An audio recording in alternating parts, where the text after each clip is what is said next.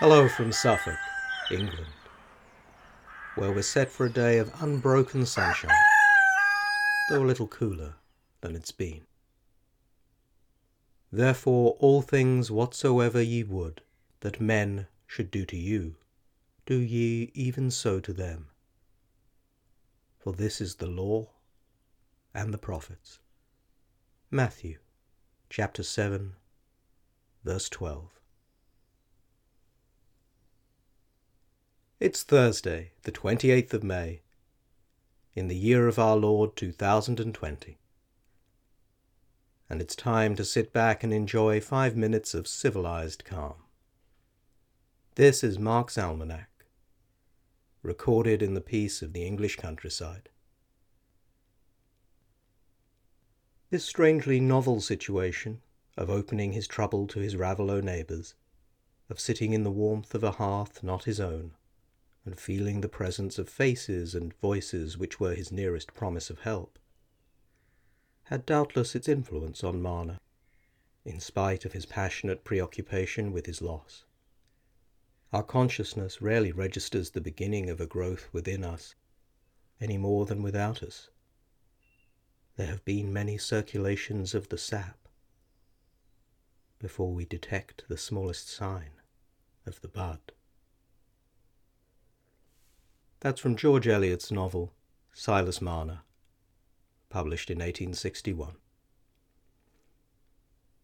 On this day in 1883, Bertram Clough Williams Ellis was born in Gayton, Northamptonshire.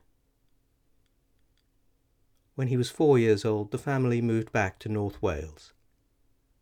He claimed to be a direct descendant of Prince Owen Gwynedd, and is best known as the architect of Portmeirion, the Italianate Welsh village used as the setting for the Prisoner TV series in the 1960s.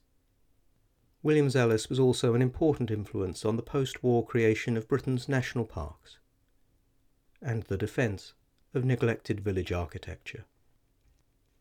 Also on this day, in 1936, Alan Turing submitted his paper on computable numbers, aged just 24. It was published in November the same year, and is now recognised as the most famous theoretical paper in the history of computing. A mathematical working out of the concept of what became known as Turing machines, general-purpose computers. In the Second World War, Turing's genius played a vital role in code-breaking at Bletchley Park, where Tommy Flowers designed the world's first programmable digital computer, Colossus. Here's a poem, an extract from East Coker by T.S. Eliot. I said to my soul, be still, and wait without hope. For hope would be hope for the wrong thing. Wait without love, for love would be love of the wrong thing. There is yet faith, but the faith and the love and the hope are all in the waiting. Wait without thought, for you are not ready for thought. So the darkness shall be the light, and the stillness the dancing.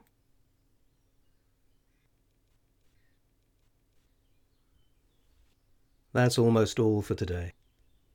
If you know anyone who could use a touch of calm, do please share this. And do please keep the requests and suggestions coming. It's always good to hear from you. And don't forget you can sign up to get daily emails when new episodes go live with show notes and links at marksalmanac.substack.com. Remember, that's Mark with a C. And if you need some music to wake you up, how about Hand in My Pocket by Alanis Morissette? And what it all comes down to is that everything's gonna be quite all right. Until tomorrow, stay civilized, keep calm, and please keep washing your hands. Have a lovely day.